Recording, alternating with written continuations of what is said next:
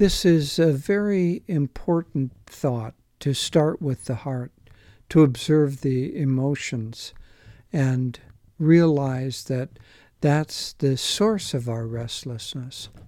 We so often get just, absorbed in the mental process, in the train of the thoughts, and they become almost as if running on their own, and we're not even conscious of what we're thinking about. We're in kind of a fog.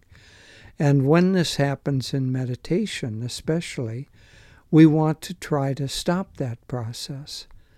And in order to do that, we can't just use mental power to stop the source of mental restlessness.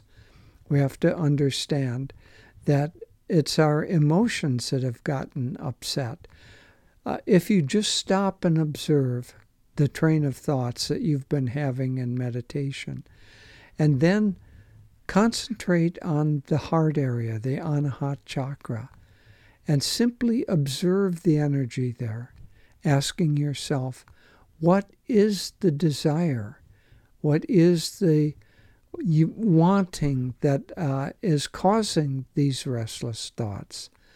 And if you do that, just observing and not buying into the emotions, but just looking at them, you'll quickly see what is causing the thought patterns that are running in your mind. And just doing that will kind of stop the ongoing tape that runs in the mental processes. And once you have this heart area clearly in focus, then just relax there, as I said I did in my meditation. And it really worked. It worked very quickly. So just relaxing the heart allows you to take control over the reactive process. And this works in meditation, as the example was, but it also works in daily life. You know, if we could learn the skill of just stopping for a minute and observing what our emotional patterns are, and then saying, I have a choice. I don't have to have this emotional reaction. Let me choose to be neutral about this situation. In fact, let me start by being neutral and then lift my thoughts up to a positive reaction or a positive way of dealing with the situation. It really, really works, but we need to practice doing it.